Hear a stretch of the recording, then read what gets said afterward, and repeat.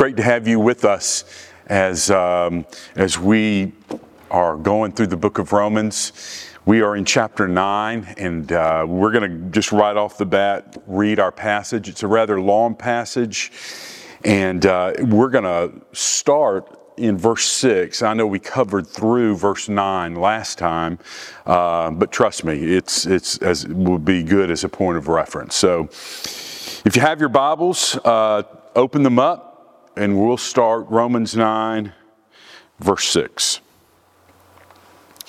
But it is not as though the word of God has failed. For not all who are descended from Israel belong to Israel, and not all are children of Abraham because they are his offspring. But through Isaac shall your offspring be named.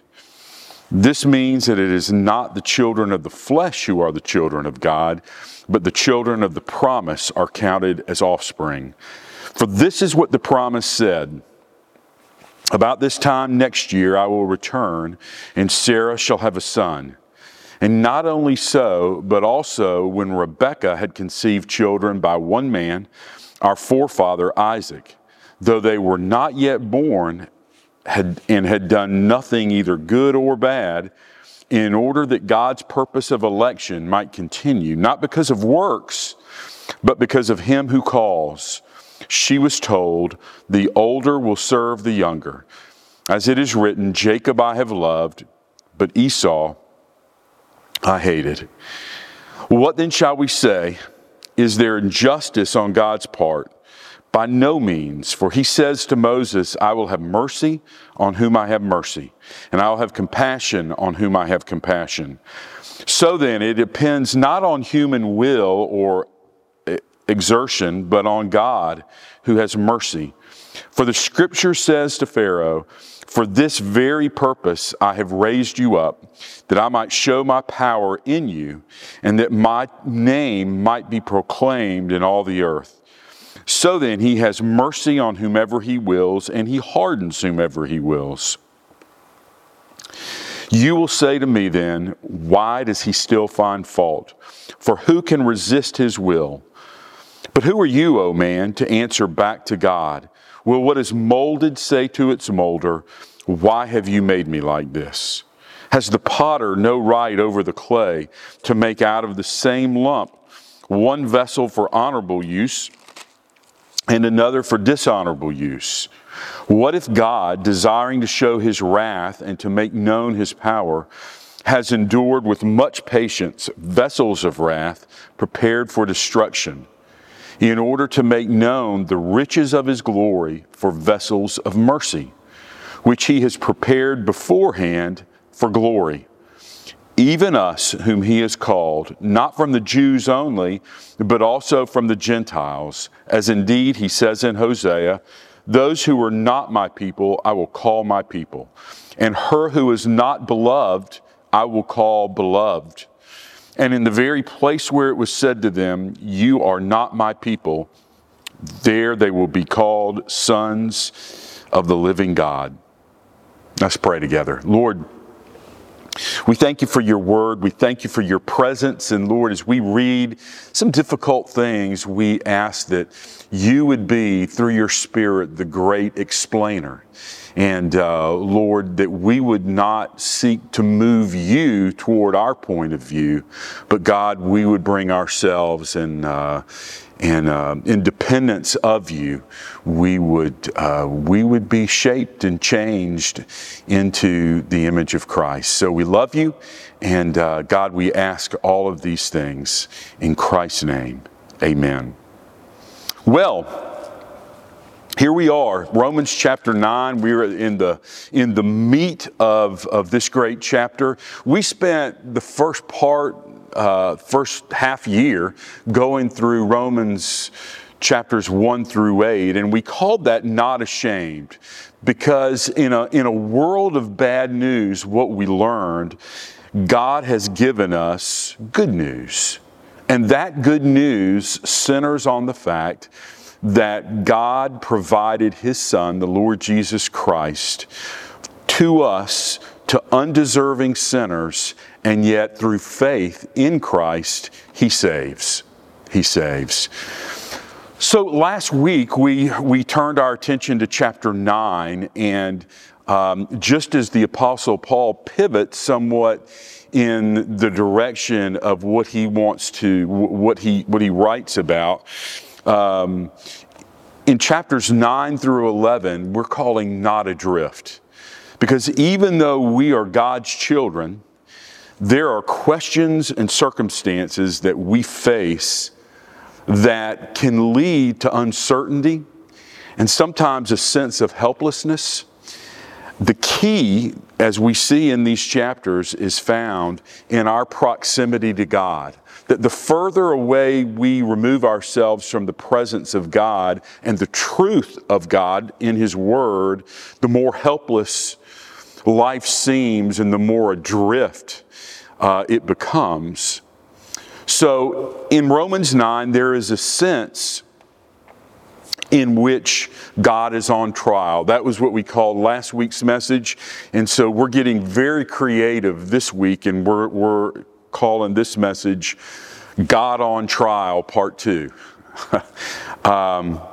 Because we started and saw that in this passage, throughout Romans 9, the surface issue revolves around this. What is going on with the Jews? That's the question. Paul has just finished chapter 8 in this great statement of truth that there is no separation for the children of God from the love of God in Christ Jesus our Lord. And we saw that Paul specifically sees that in this church at Rome that he's writing this letter to, there would no doubt be a question of, well, why aren't more Jews coming to faith in the Messiah that was promised to their forefathers?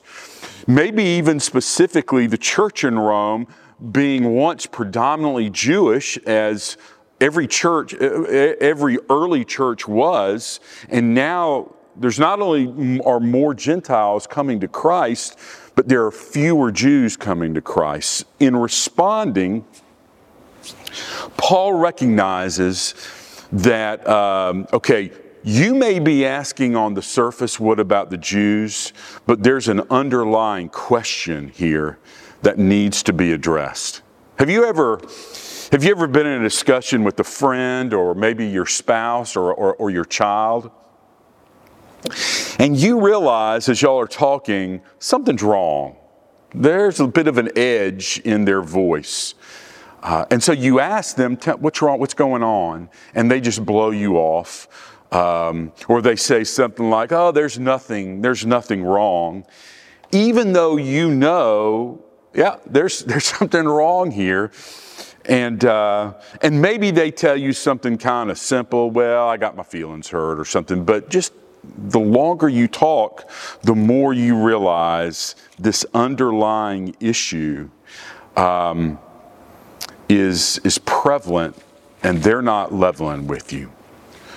Well, Paul realizes this. No doubt it is through the Holy Spirit, just giving him the discerning, that in answering the question of what about the Jews, he's going to address three issues that were not only relevant to first century Christians, Roman Christians, or any Christian, but they are also extremely relevant to us today.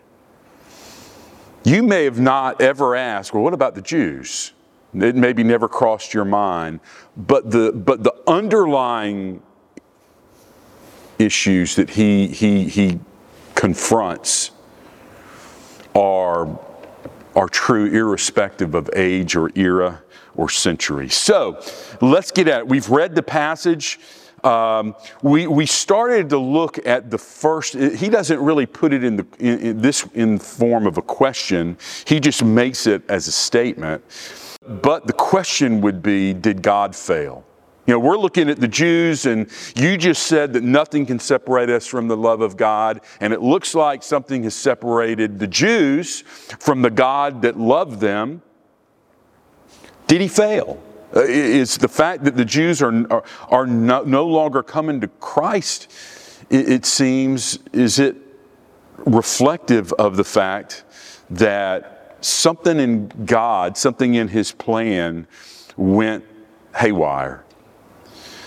And his answer, as we read a moment ago in verses 6 through 8, is that not all ethnic Israel is the Israel of God or the Israel of promise. He puts it this way: not all children of Abraham, not all are children of Abraham because they are his offspring, but through Isaac shall your offspring be named. This means that it is not children of the flesh who are the children of God, but the children of the promise are counted as offspring. So to the question, did God fail? Here's the answer. No. No. He is working his purpose according to his will. Now, that's important not just to the question about Israel, but it's important in your life and my life. Because we've probably encountered times in our lives where we go, maybe this is not a me thing. Lord, maybe it's a you thing. Do you not love me like you once loved me? Do you not care for me? Are you not here? How could this happen? How could I end up in these circumstances? Is there something wrong with you, God?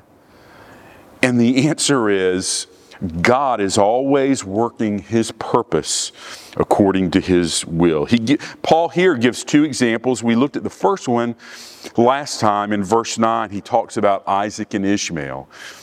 Two sons of Abraham, Ishmael born first, Isaac born second, but it was through the second born, Isaac, that the promise of God was passed.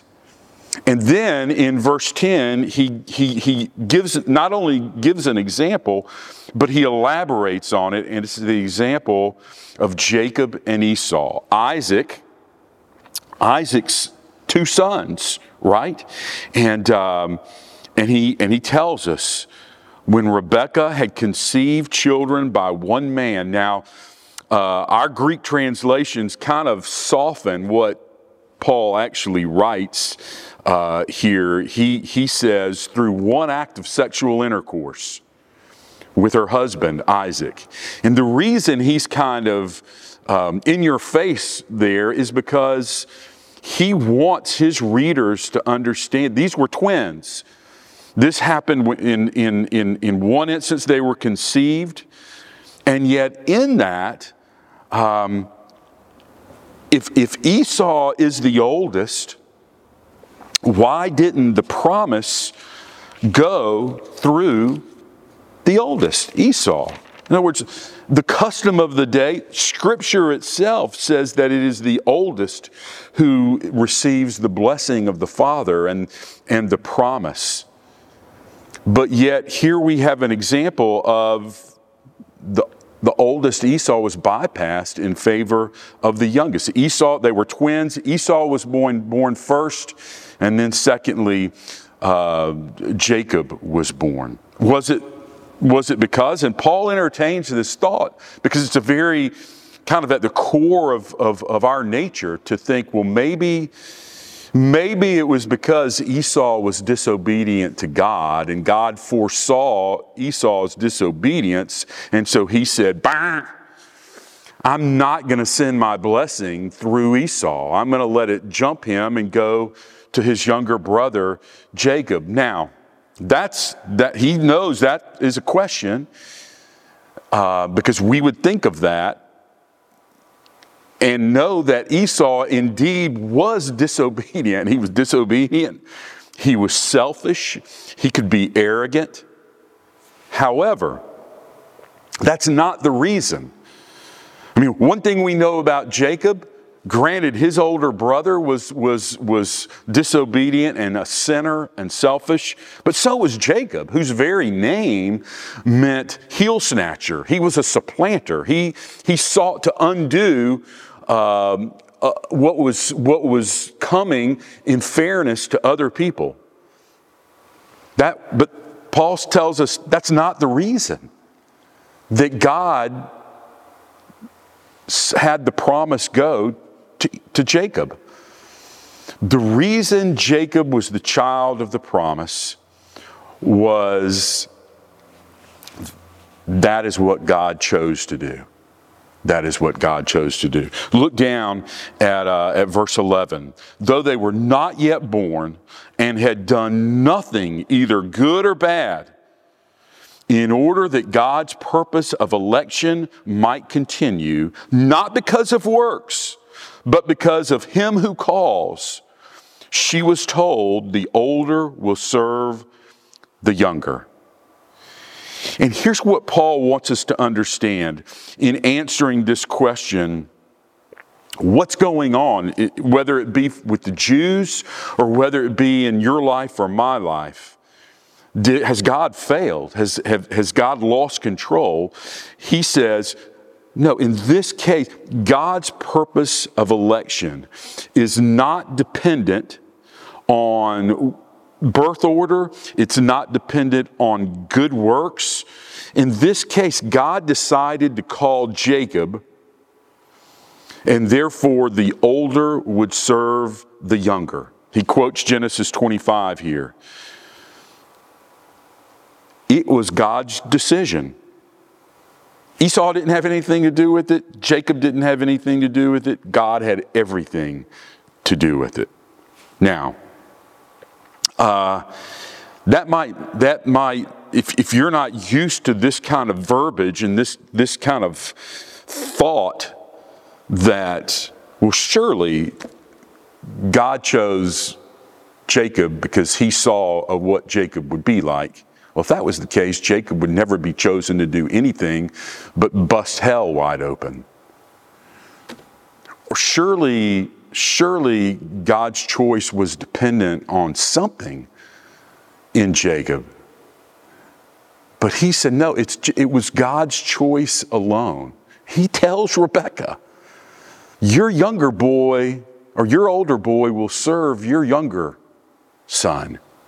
And then, to hammer his point home, if you're not discombobulated to this point, read again verse 13. He throws in this quote from Malachi 1, which is a reference to God's people, the people of Jacob, and Edom, the people of Esau, the descendants of Jacob and the descendants of Esau.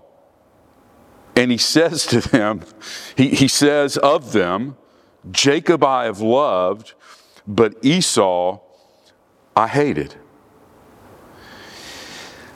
And boy, that can really mess with your head, can it?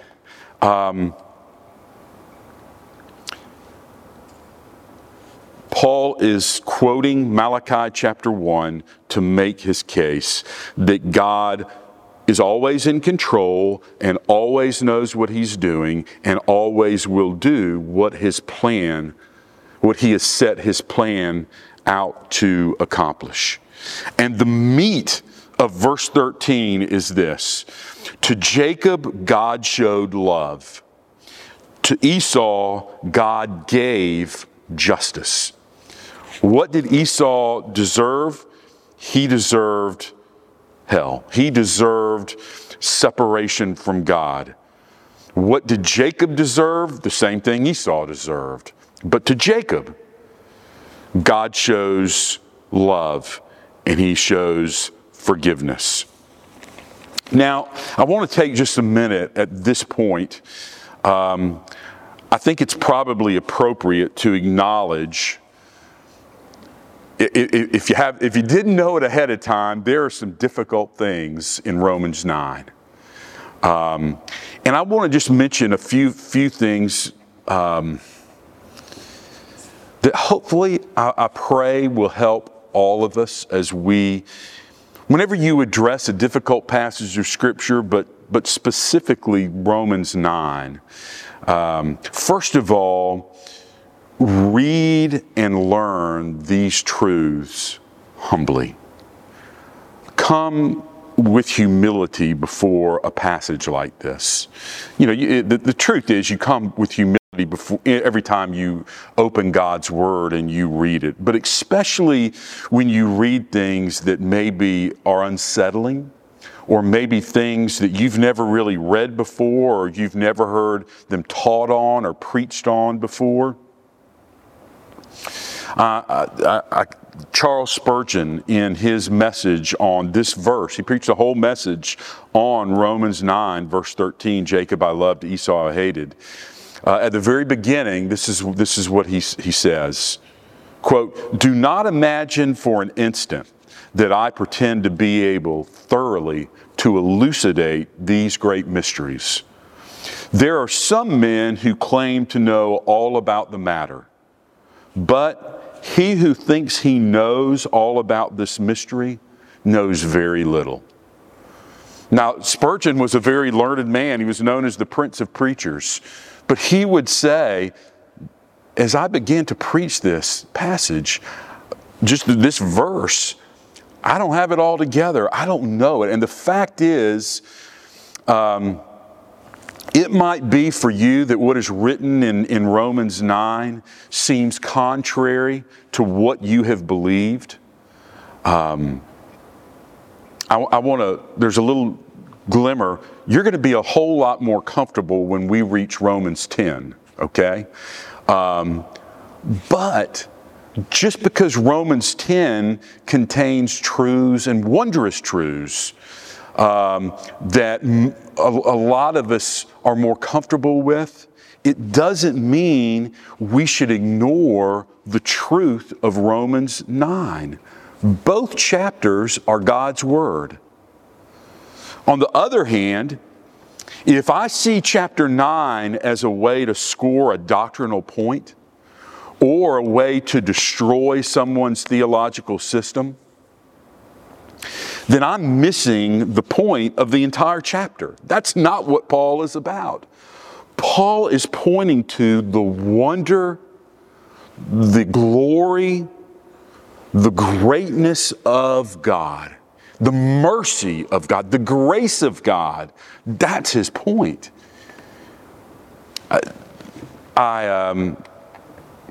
I once heard somebody say, when it comes to truths like these that are addressed in Romans 9, like election or predestination, that whatever side you kind of have been raised on and you've settled in on what you believe, the important thing, and I think it's probably an uncommon thing, but the speaker was saying, are you willing to come before God and lay down your preconceived notions and thoughts, lay down your theological doctrinal schemes and systems, and say, God, if what your word says runs contrary to everything I hold to, may I forego everything I hold to in order to be faithful and understand your word reigns supreme. That's a great reminder. So we come with humility. Here's the second thing, just to maybe acknowledge. God's choosing of some people and not others is not arbitrary. But the reasons he does so lie completely with him. We don't know why. We are told that he does. He doesn't explain to us why he might choose one person and might not choose another person. What we are told is this: the reasons are not in us. They don't lie in the fact that we're smarter or we are better, we're more deserving.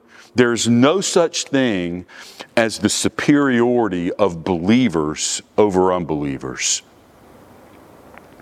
I'm reminded of what Griffith Thomas, the Anglican priest and scholar, was once asked after he had taught a lesson to his students on Romans 9:13, and a particular young man approached him and said, Dr. Thomas, I am upset and I do not understand how it could say God hated Esau. And this was Thomas's wise reply. He said, interesting, my friend, for I am caught up and I am in just as much dismay and don't understand how he could love Jacob. And I think it's with that humility, that understanding that we are all Esau's. Jacob was just as his brother. We are lost. We are coursing through our life, moving directly to hell until God mercifully, graciously enters our life through His Son, the Lord Jesus Christ. Okay? Which leads me to the last thing, just practical thing I want to mention. And that is that God's choosing, as it's described here in Romans 9, does not negate human responsibility, which is the point of chapter 10. Okay? In chapter 10, he's going to explain why it's so critical that God's people, Christians, go into the world and preach and teach and share the gospel. Because otherwise, unless a person believes and turns and trusts in Christ, they are lost. So both sides of this are biblical. Both sides are critical to understand, but they do not oppose themselves. In fact, again, Spurgeon was once asked, how do you reconcile election and human responsibility? And Spurgeon replied, I never try to reconcile two friends. What a great sense, a great understanding. Both human responsibility and God's choosing, God's election, are biblical. We are people of the book. It's one of the reasons why we preach through Scripture, whether it be as we go through a book at a time or we take a passage and we go through that passage verse by verse. Because we are His people and we look to Him for truth. Both of these things are true. Billy Graham once put it like this. On one side of heaven, in this life, it is as if there is a sign that reads, whosoever will may come. But then we reach glory. On the other side of heaven, we turn around and the other side of the sign reads, chosen before the foundation of the world. These truths are not enemies. They're friends. They're friends, as Spurgeon put it. Okay. We have a few minutes left. Let's go ahead and move to the second question, and it's this. Is God unjust? The first one is has God failed? Second one, verse 14, is God unjust? What shall we say then? Is there injustice on God's part? By no means. Paul's answer is no. God's not unjust. In fact, He is free to save through His mercy. Through His mercy. Look at how he puts it in verse 4. He's going to address God's dealing with Moses and God's dealing with Pharaoh, right? For He says to Moses, I will have mercy on whom I have mercy. I will have compassion on whom I have compassion. So then it depends not on human will or exertion, but on God who has mercy. For the Scripture says to Pharaoh, for this very purpose I have raised you up, that I might show my power in you, and that my name might be proclaimed in all the earth. So then He has mercy on whomever He wills, and He hardens whomever He wills. Now, I think it is in this passage. I know nobody's comfortable with Jacob if I loved, Esau if I hated. But I think this second question, is God unjust, really cuts to the core of where so many of us struggle with the idea of a sovereign God. Now, we believe in a sovereign God, and we hold to the fact that God is sovereign, but I'm not sure we hold to the sovereignty of God as God himself presents it and portrays it in his word. I think part of it is we don't like God being God, the God who is. I mean, we say, oh yeah, God is sovereign, but our definition of sovereignty is that the sovereignty of God means that he can do anything with me that I give him permission to do. You see, it's when God can do anything. He can do everything. But he can't violate my will. When it comes to my will, he has to get permission. And that is exactly what Paul is confronting in Romans 9. He says, I will show compassion on whom I have compassion. To Exodus 33, his conversation with Moses. He says, Moses, I'm a God of mercy, and I will show mercy. I will show compassion on who I choose to. And he tells Pharaoh, I've raised you up for the very purpose of exposing you, but not just you, but exposing who I am. I will show my power through this lost, pagan, rebellious king of Egypt. And so he does. So he does. This is the crux of the mercy of God. John Stott, in his commentary on these verses, writes this: if therefore God hardens some, he is not being unjust, for that is what their sin deserves.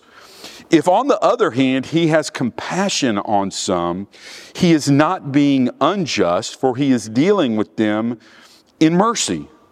The wonder is not that some are saved and some are lost, but that anybody is saved at all. For we deserve nothing from God's hand but judgment. That is so true. We tend to not think of this reality. That when God sends Esau away, and he doesn't choose him, and Esau tears out the gates of hell, or he judges Pharaoh, he is merely giving these men everything they want. I mean, we've said this before. Just go back and read the second half of Romans 1, starting in verse 18. He says, I will turn you over to your own passions. You want to worship the creature rather than the Creator? I will let you do it. We will see the ramifications of that. And friends, in our culture and society today, we are seeing the ramifications of that. So that nobody goes to hell and says, this is not what I wanted. I wanted Jesus. I wanted you, God. That never happens. Instead, they go to hell knowing I'm getting exactly what I lived for, exactly what I desired. God's mercy intervenes and he extends it. Not to all, but he extends it to some. Well, finally, third question, verse 19. Why does he still find fault? For who can resist his will? Who can resist his will? Well, the answer that Paul gives to the question, who can resist God's will, is that his plan is to show his glory through his mercy. His plan is to show his glory through his mercy. Notice verse 20, who are you, O man, to answer back to God? I think sometimes we need to hear that, don't we? You know, we raise all these objections to God. How dare you do that? How dare, you know, what do you mean it's of you? You don't ask my permission before you do anything. You can show yourself as stronger than even my will. You don't consult me on everything. And finally, the answer is, who are you? Who are you? We need to hear that. This is God we're talking about. This is God. Well, will what is molded say to its molder, why have you made me like this? Has the potter no right over the clay to make out of the same lump one vessel for honorable use and another for dishonorable use? What if God, desiring to show his wrath and to make known his power, has endured with much patience vessels of wrath prepared for destruction? Okay, getting what they want, getting what they deserve. God is not giving these people anything but what they have chosen and yearned for. All right? Verse 23, in order to make known the riches of his glory for vessels of mercy, which he has prepared beforehand for glory. Even us whom he has called, not from the Jews only, but also from the Gentiles, as indeed he says in Hosea. And this is a great way to wrap this message up, as he quotes the prophet, those who were not my people, I will call my people. And her who is not beloved, I will call beloved. And in the very place where it was said to them, you are not my people, there they will be called sons of the living God. Here he is talking about Gentiles, and it's hard for us to get our hands wrapped around the derision and the revulsion that Gentiles were held in by the Jews. They were the pagans. And so wherever you are in your life, God is saying, you are not so far removed from my mercy. And why would he extend mercy to undeserving men and women? So that his glory will be shown. Through you, through me. It is a wonderful, amazing picture of God's grace, and he goes so far as to call you his beloved.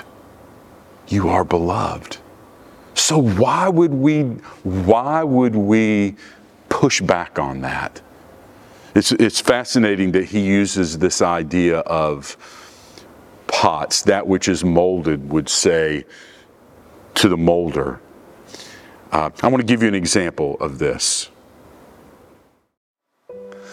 Imagine a maker of containers, of pots. Pots that can speak and can voice their opinion and their will. And so that's the scene.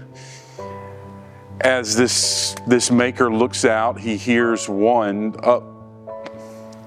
Yeah, what's the issue? You don't want to be a bedpan? I made you to be a bedpan, and I made you to be a bedpan for a reason. You want to be something more useful? I can assure you, anybody that's ever been in the hospital with any kind of needy surgery finds you extremely useful. Oh, you don't like necessarily what that use is. You want to be the old Pepsi bottle because it contains nicer things inside. Guess what? I made you to be a bedpan for a reason. Yeah. Go ahead, Mr. Neti Pot. What? You're not happy being a neti pot? You want to be the container, the pot with the flowers? You don't like necessarily the way I made you to help clear people's sinuses because everybody just knows you as trying to loosen up phlegm and goo in people's nose. Yeah, here's the problem, guys. you all want to be what you think is best for you, but I made you to be exactly who you are. And in that, you will find the best use, and you will not only bring me, your Maker, glory, but you will find a reason for yourself. And because I made you different, I made you some plain clay pots, and I made other plastic containers, and I made some beautiful in the way they look. But I made you that way for a reason. That's how you are fitted to be. And that's how it should be. Now, I know that was kind of simple, but I want to close out our service by saying God has made you as He's made you. And He makes different people for different reasons. But He offers Himself through His Son, the Lord Jesus Christ, to all of us. It is an act of grace, and it is a reflection of the mercy and love of God. And so maybe the best thing you and I can do is stop looking at others and wanting to be like them, and look upward and trust God to be exactly who He's made us to be. So let's pray. Father, we thank you for your word. We thank you for your mercy. We thank you for the fact that you offer the good news to all who will come.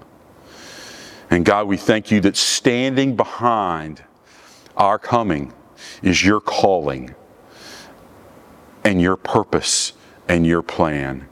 So may you be glorified through our lives. For it is in Christ's name we pray. Amen. Well, thank you for being with us. Stay with us as we close out our service in song. I hope that you will join us next time. May the Lord bless you.